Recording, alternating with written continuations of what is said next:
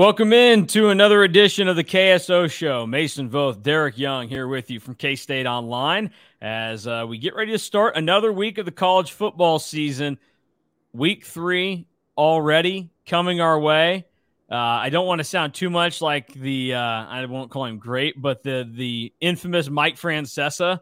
There are some hilarious clips out there just pushed together of an entire season of him going, boy, Week 2, it goes by fast when it gets here. Week 4 already. And it's just that's how football season works. You wait all that time for it to get here, and by the end of the season, it feels like it's been a while that you've been in the middle of it. But it just takes so long to come, and then it eventually gets here and it flies by. So Week 3 on the horizon. K-State getting ready for their first road trip of the season to go to Columbia to take on Missouri. We will have plenty to discuss about the Tigers and the Wildcats all throughout the week. But first, we'll go and take one final look back at the Wildcats' 42-13 victory over Troy that took place over the weekend. K-State, a little sluggish out of the gates, but basically from the final drive of the first half to the rest of the game, the Wildcats dominated. They did what you would expect a team like K-State to do to a team out of the Sun Belt. And K-State now 2-0, stayed at number 15 in the polls. DY, where are your thoughts on what K-State was able to make happen over the weekend? They took care of business, much like in week 1, got hit in the mouth in week 2 against Troy, where that didn't happen against SEMO, but they responded well and then raced out to another comfortable win. So kind of like what Chris Kleiman and his players said after the game, Kansas State probably needed to get punched in the mouth at least once before the Missouri game to kind of be ready for that feeling. And he was pleased with the response. So that's kind of how I would summarize it. Some good things about everywhere and some little things to correct here and there. But now we're on Missouri Super Bowl, and we're on for Kansas State. This is probably where the season starts. Yeah, no, that's absolutely right. And, we talked about it on the Sunday show, myself, Drew, and Fan, but I think you got exactly what you wanted out of the game with Troy, where you got a little bit more resistance than what SEMO gave you and a little bit of adversity that you had to overcome. You did it, and then you just hammered them, and you got out of there with a nice, clean victory. A lot of good that came out of the game over the weekend. It's been addressed plenty now by us on the Sunday show and also by you guys on the 3 Ma podcast. So we'll dive in, take one final look at this game from a different perspective. Each week we do our overs and unders for the game, where we're going on those. Drew's setting the lines for us, and we got our first under to hit immediately. It became clear this was going to happen. Keegan Johnson, over under 23.5 total snaps. I don't know what the final number ended up being, but I know that it did not get to 24. It was 16. So okay, more than I thought. Yeah, while we all nailed it, probably a little bit closer than at least you or I thought it would be. We all nailed that one comfortably, and just for the Kansas State perspective on it, probably exactly what you wanted. He got his feet wet, and even more snaps than Uso Sayamalo took in the opener against SEMO. And I thought Keegan Johnson, when he was out there, looked good. I mean, you knew he was out there on that drive because he made some catches, almost had a touchdown, very close to extending the ball and getting it in, and made some other nice catches while he was on the field for the Wildcats. So it was a solid debut for Keegan Johnson, given the fact that he was nursing a little bit of an injury, and now you feel better at least about him going and seeing the field this coming weekend against Missouri, because K-State is going to need more help as they start to play better competition. So I think right on the dot for what you would have wanted out of Keegan Johnson last week. And you hope he can at least double that snap count and get into the 30s against Missouri. But it was clear from the get-go, he provides an element that Kansas State otherwise probably doesn't have at the receiver position, though Jaden Jackson starting to be that guy a little bit, I think. Yeah, Jaden Jackson is a guy that has really impressed through the first 2 weeks. We've noted it a couple times, but he became the first player since Darren Sproles to open up the season in back-to-back games with the first offensive touchdown of the game. So kind of interesting to take note of that and how it ended up working out. Darren Sproles, yeah, can't tell the difference between those two. I get them mixed up all the time. Yeah, not a lick of difference between those two guys. The next one that we had going was the true freshman to record a snap. Was set at 4.5. All three of us took the over, and then we started to kind of do the math in our heads on this, on how it might work out, and we realized, oh, this is going to be a pretty tight one. Yeah, and I think the over hit, I believe.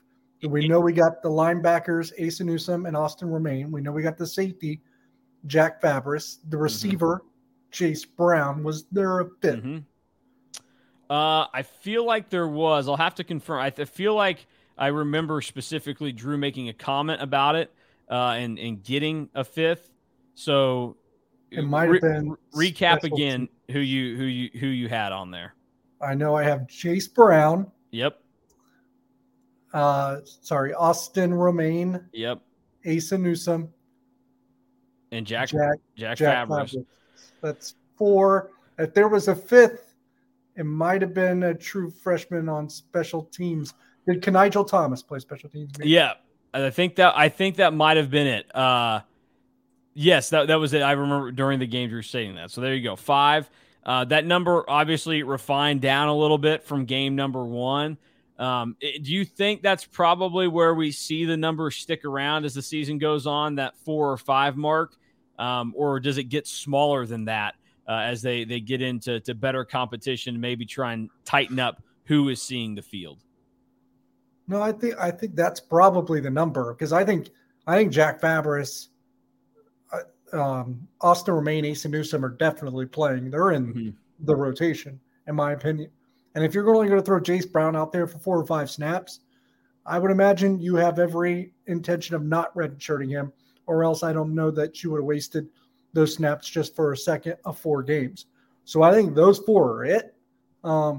But I see it growing, like Kenigel Thomas, whether it be on special teams. Trey Spivey, I still wouldn't rule out him getting in there every now and then. Avery Johnson, right? Joe Jackson. Chidi Obiizer had a great game in his limited snaps in game 1. So I still think there's room for it to expand rather than deflate.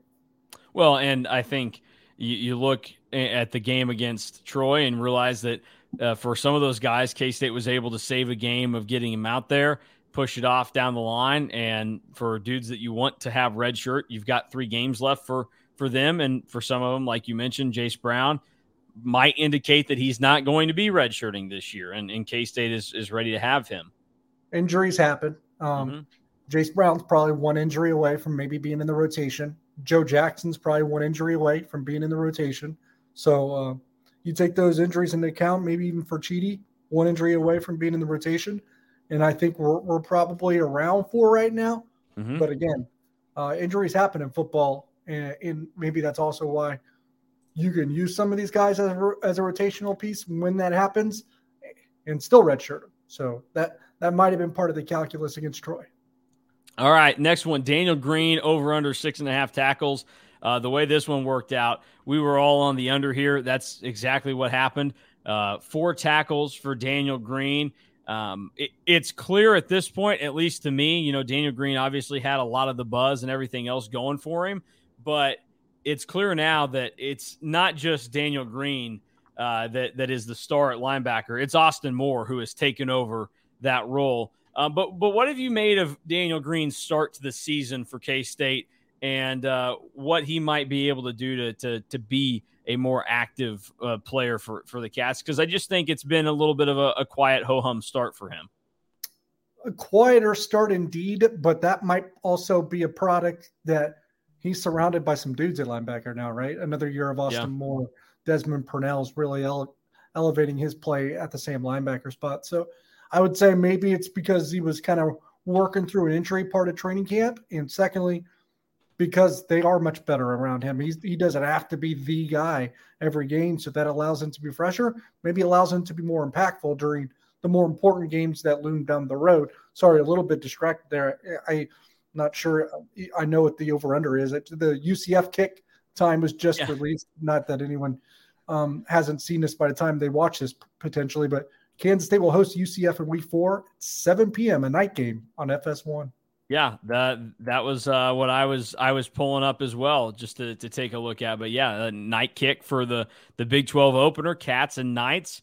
Both teams and got big wins over the weekend. So we'll see. That's quite of an indoctrination to Big 12 football for the Knights, though. I mean, Bill Snyder Family Stadium, a potentially undefeated team at night. Yeah. I'll be interested to see what the rest of the league schedule looks like for that day, because like Houston and BYU, how their whole introduction to the league will end up coming about. Because that's a rough one for the Knights, because they're also going to be without starting quarterback John Rice Plumlee as well.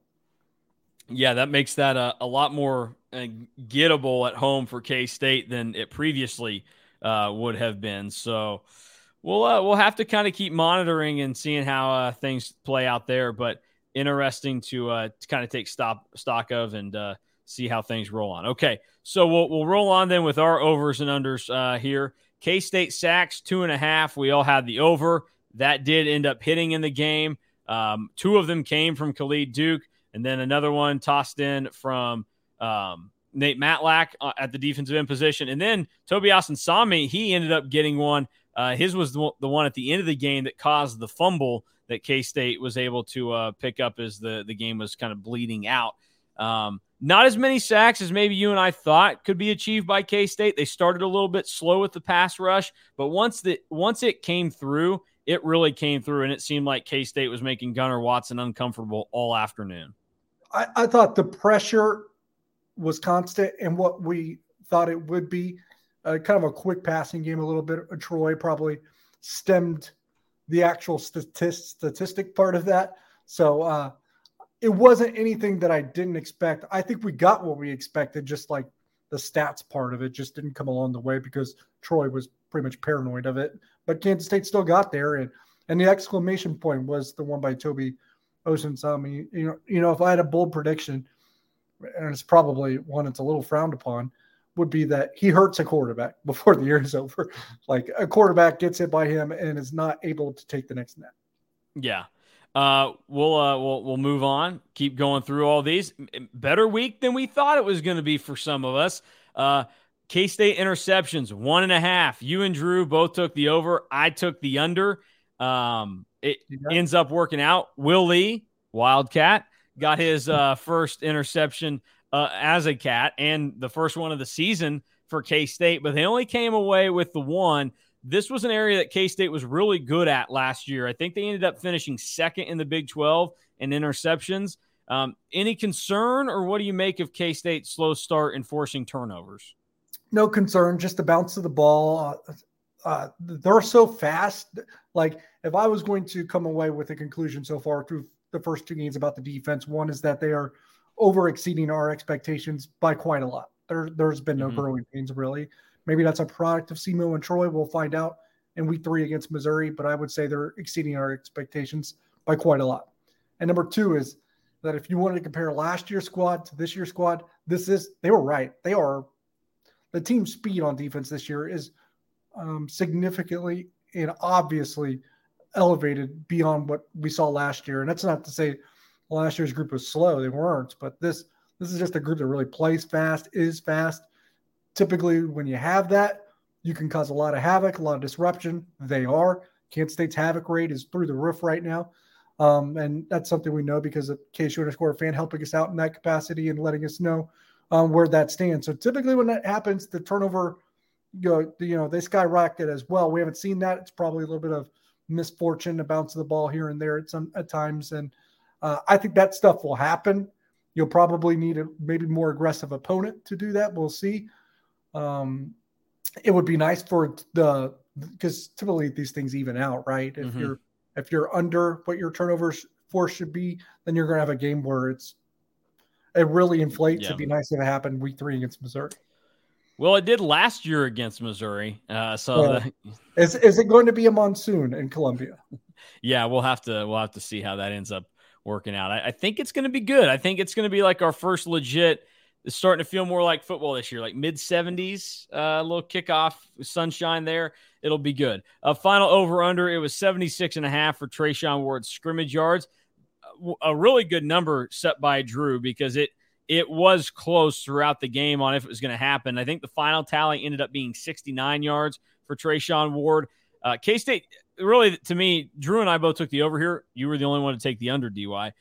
This just comes down to the fact that K-State was not able to run the ball like I thought was probably going to be possible in this game. And, we can talk about Trayshawn Ward and how he played. I was still impressed there. DJ Giddens, I thought, was good in what he needed to do. There were a couple times where he basically got touched the second he had the ball, but he was able to keep his balance well enough to fight for a few extra yards and still get the first down.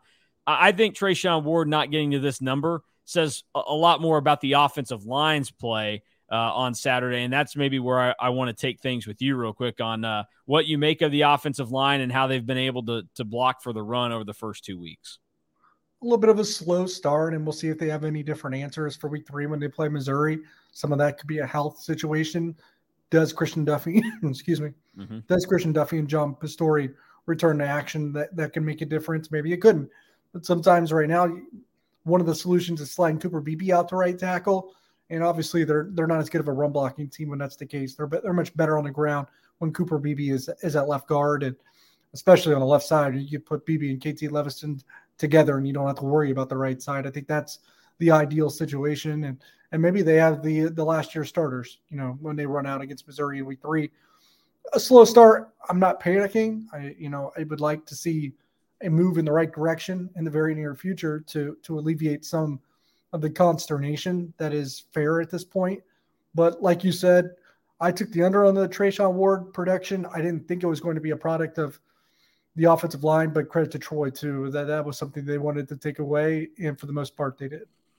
Yeah, it was close, 69 yards, just 8 yards shy of what I needed from him. So I'll keep holding on to my Trayshawn Ward stock and expecting a big game to come from him at some point in the very, very near future. Moving on now, we can put Troy behind us and we can look ahead to Missouri as they are the matchup this weekend for the Wildcats. Two teams met last year. Like you said, it was a monsoon. There were weather delays and a lot of other things that were not conducive to playing a clean and easy football game. K-State really wasn't even throwing the ball yet at that point in the season, and they still dominated the game, really 40-6, but you know who, Mr. Dorkwitz, decided that he needed a little timeout at the end to get that last-minute score. It also took maybe a bogus penalty to save the Tigers some face there. This is a Missouri team that I thought was probably going to be a little bit better this season than what K-State saw last year. Also, Missouri got better as last season went on. Like, K-State probably saw the worst version of Missouri in that game. But the Tigers did not inspire confidence with the outside world or their own fans on Saturday when Middle Tennessee went into Faurot Field and honestly could have beaten them. And credit to you, you pointed out in Best Bets, hey, take the Blue Raiders plus 20.5 or whatever that big number was, because Missouri is looking ahead to their Super Bowl. And I think that we learned that this game is Missouri's Super Bowl this year. It is a winnable game against a marquee opponent that kicked your butt a season ago. You get it at home. We'll see what the Tigers bring to the table. Yeah, I might have made a few of you rich if you took me up on.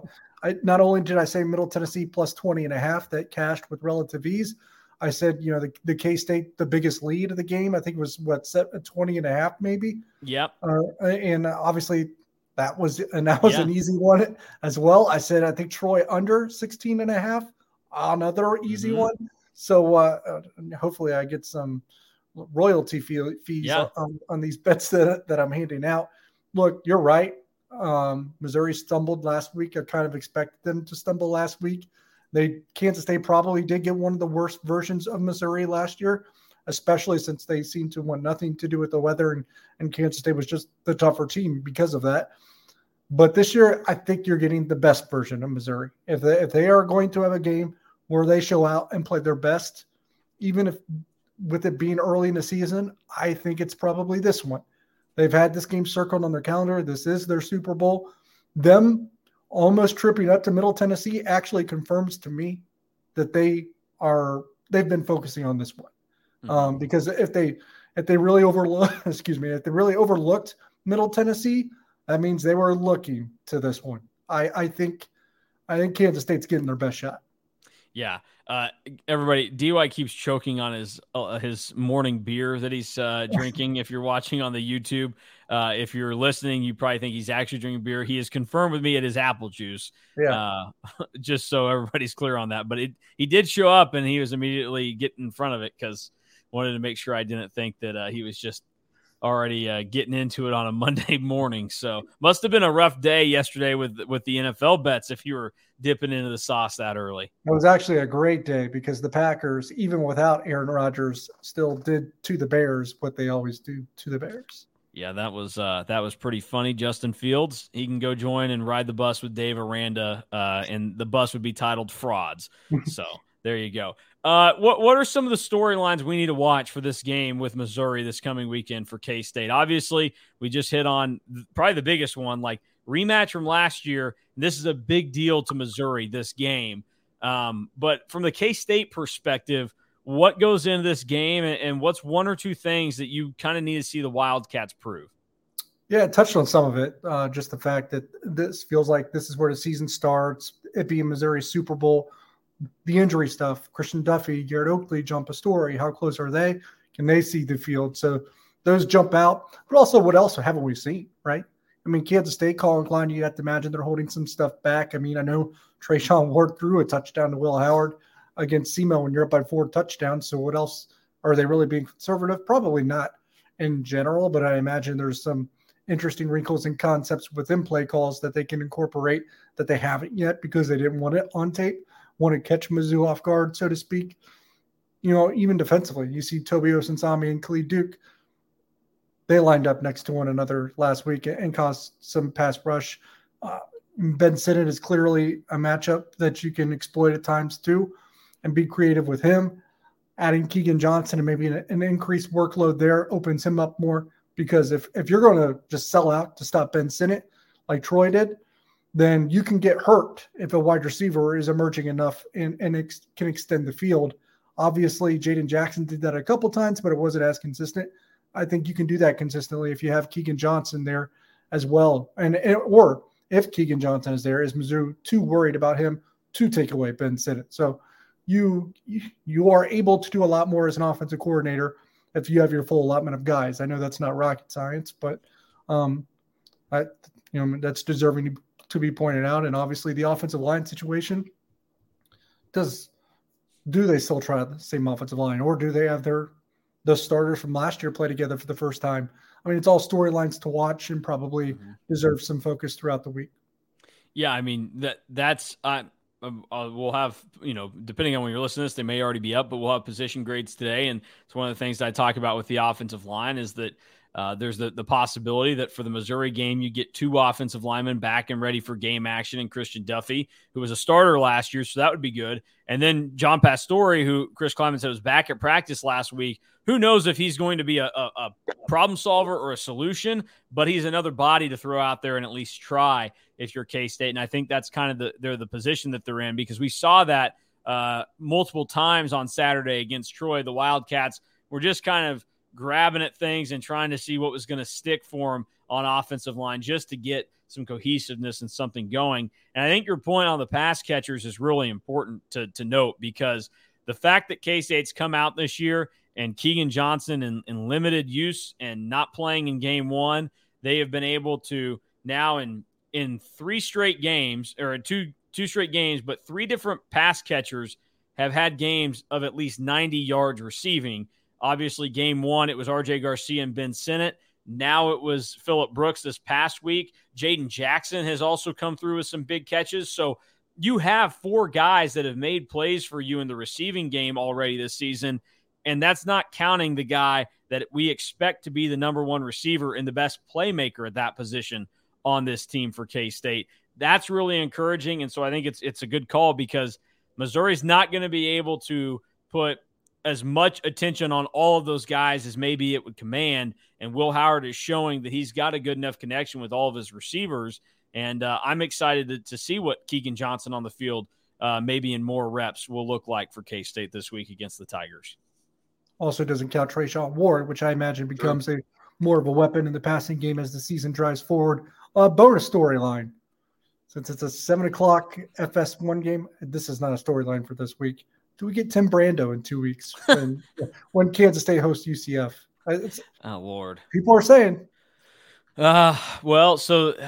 Looking ahead, I hope the Cats aren't doing this right now, but DY already looking ahead, not because he's excited for a night game in the Bill, because he's concerned that Tim Brando will be on everybody's TV sets. This year, we don't have to be concerned. Tim Brando thinks Kansas State's like a top 5 team this year, if you've been paying attention to his predictions. So yeah, he'll still find a reason to scream at fans. Okay, the Big 12 on Saturday, September 23rd, will have 3 FS1 games, 11 a.m., SMU at TCU, Oklahoma State at Iowa State at 3, and then K-State UCF at 7. So there are a lot of options there for Timmy B and the gang. I'd have to see what the rest of like the main Fox schedule looks like, because they've had a lot more games this year. But I'm going to guess that they are either at UCF K-State or Oklahoma State Iowa State would be my assumption. Pac-12 week 4, so that is the week that Kansas State's hosting UCF. The Pac-12's got the TV and time slots that week, because Colorado Oregon's going to be on ABC, UCLA Utah's on Fox. Even Oregon State, Washington State is 4:00, or would be 3 Central, I believe, or 2 Central on Fox. Oregon State, Washington State. Well, Oregon State, Washington State, that could be a Benetti Hurd game. Hurd is a Washington boy up there. USC at Arizona State's on Fox at 7 or at 6:30. Interesting. One note here: we said initially when we found out when K-State was playing, how would some of the newcomers be treated in their first Big 12 weekend? Some are playing their first one this weekend, I believe. I think BYU and somebody might be going this weekend, or UCF plays their first conference game, I guess against K-State, but there are at least one of them. I can't remember who exactly. I'll quit jumbling up my words here to get to what I was going to say. Cincinnati getting to host Big Noon Kickoff against Oklahoma on Saturday, September 23rd. So they're the fans, at least at Cincinnati, before the game are going to be really excited about their welcome to the Big 12. We'll see how they feel after the game when Oklahoma's offense runs up there. That game, there's probably going to be a lot of points scored in that one. I'm not sure either team is great defensively, but both would like to put up some points if they could. Emory Jones already won a Big 12 Offensive Player of the Week in Week 1, and Cincinnati got a big win against Pitt over the weekend. So we'll have to kind of see what comes out of that one. But a lot of good storylines in all of those games 2 weeks from now. I guess I'll ask you this while we're here, DY.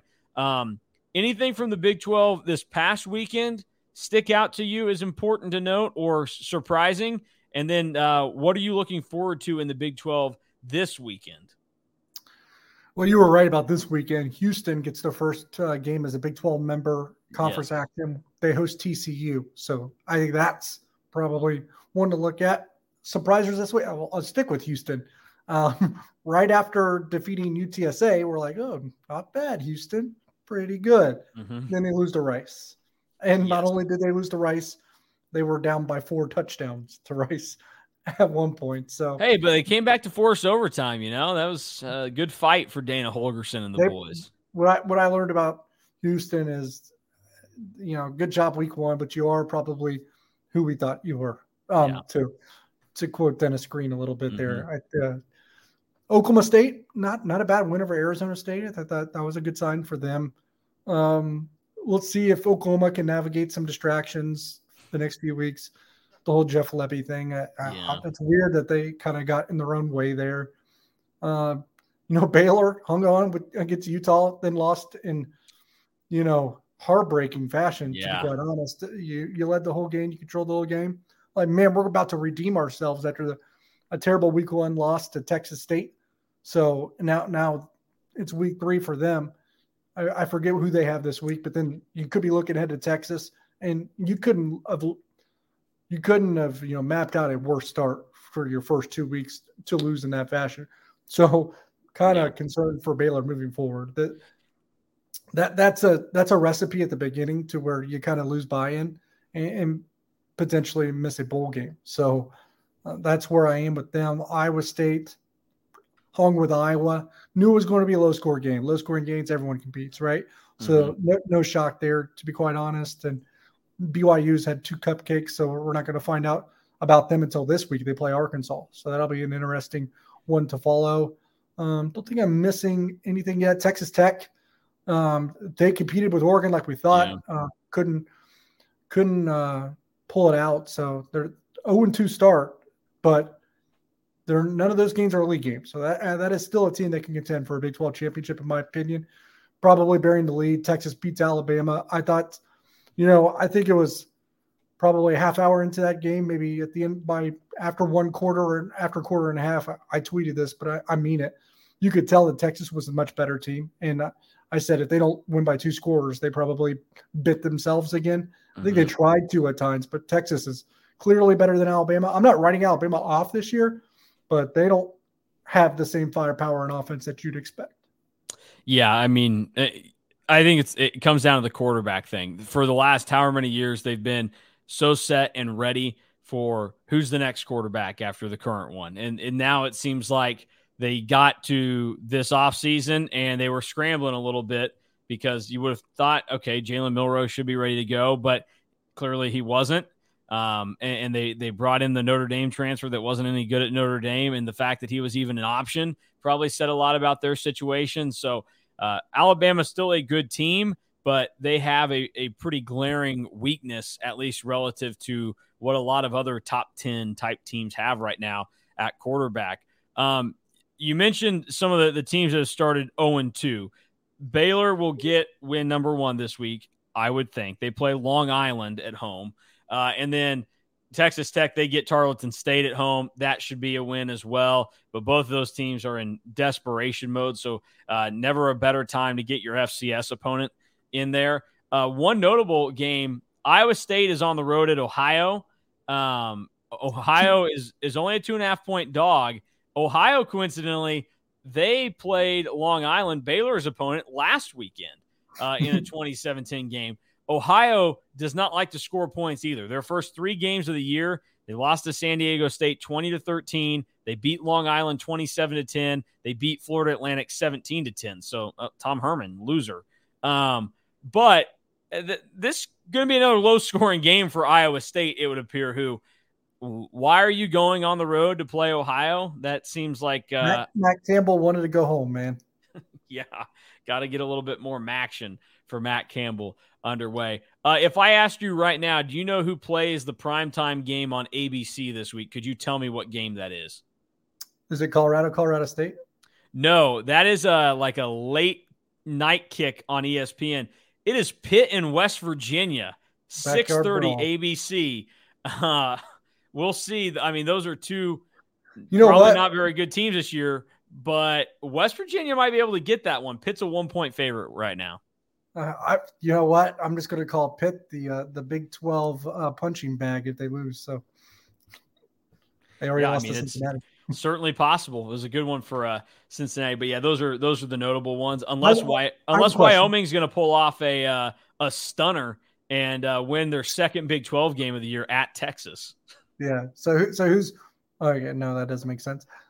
So I was going to say, has your thoughts on Cincinnati changed this year? So they absolutely smashed Eastern Kentucky. Maybe not the most surprising thing, but they beat Pitt. They have Miami, Ohio this week, I believe, and then they go to Oklahoma, or then they host Oklahoma for Big Noon. Is that a team that the Sooners have to worry about now? I think you have to at least be moderately aware of what's going on there in that circumstance, because,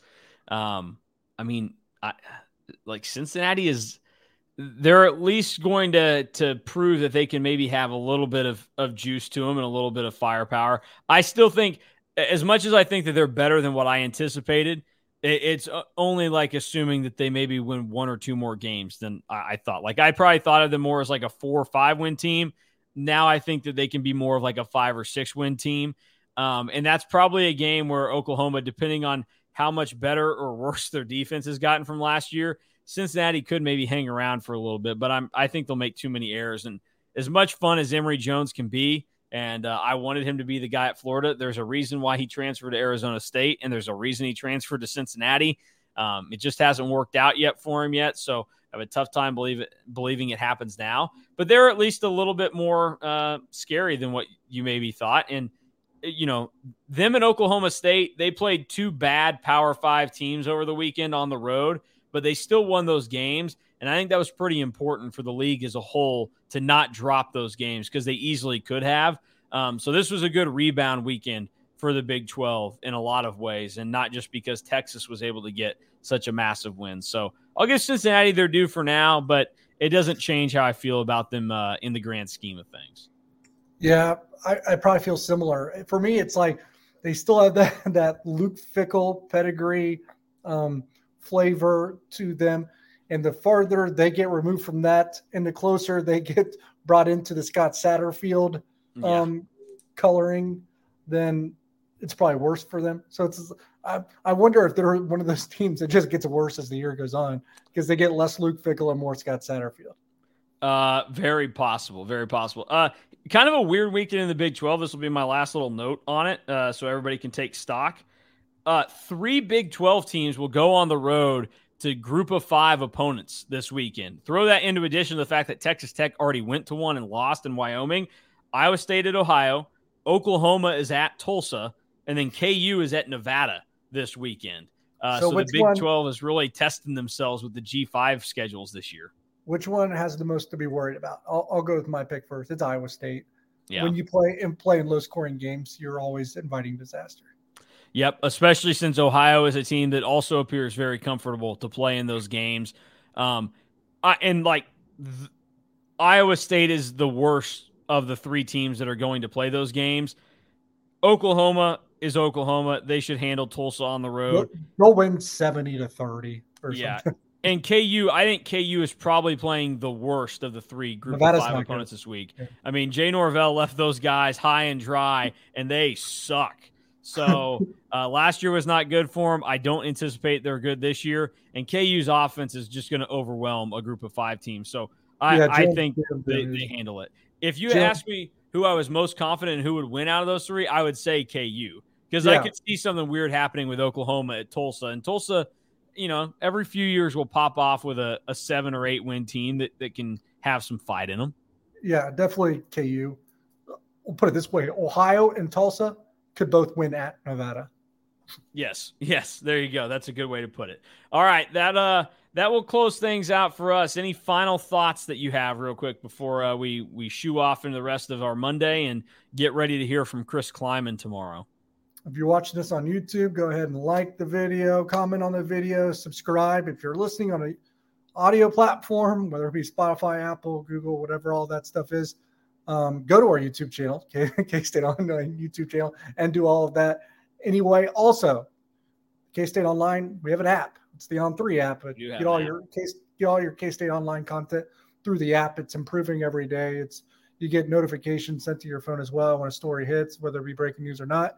You can, obviously arrange that the way that you want. But if you want K-State content, around the clock at your fingertips, obviously you can go straight to kstateonline.com, subscribe if you're not. But obviously the app is a great way to do that.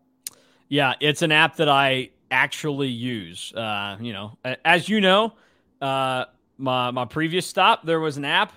Never used it once because it just was not. Well, I did use it once to find out that I would never use it twice. The On3 app, it's the only way I access KSO on my phone. Also, the YouTube crowd got to see I was flashing. My Illinois shirt came in on Saturday, so the day after I actually needed it.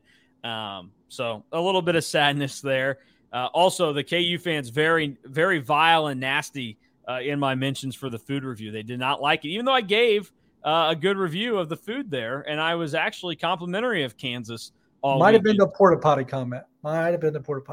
Yeah, they did not like the porta potty comment. So whatever, hey, maybe don't have porta potties hanging around like that. I don't know. I will say I did not notice any actually inside the stadium this time, but there was a full row of them right there by the gates to get in. So we'll see. Also, I was there supporting the Illini. I was not there to be anti-KU.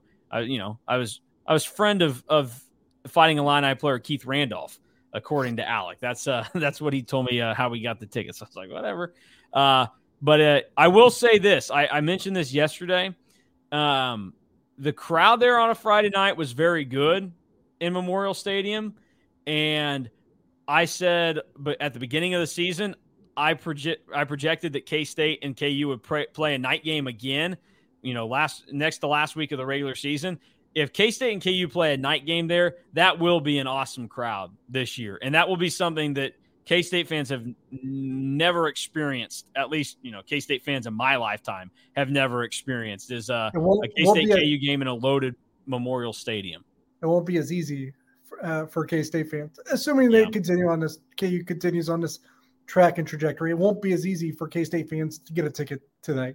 Yeah, that is very true. All right, that will do it for us. DY and I are out. We will be back on Wednesday to recap all the biggest things that Chris Kleiman said for his Tuesday press conference as he gets ready to preview the Cats and the Tigers as they get to reignite this rivalry one last time until somebody makes a schedule for 75 years down the road. And then we know that my grandkids one day will get to see K-State and Missouri play each other in person.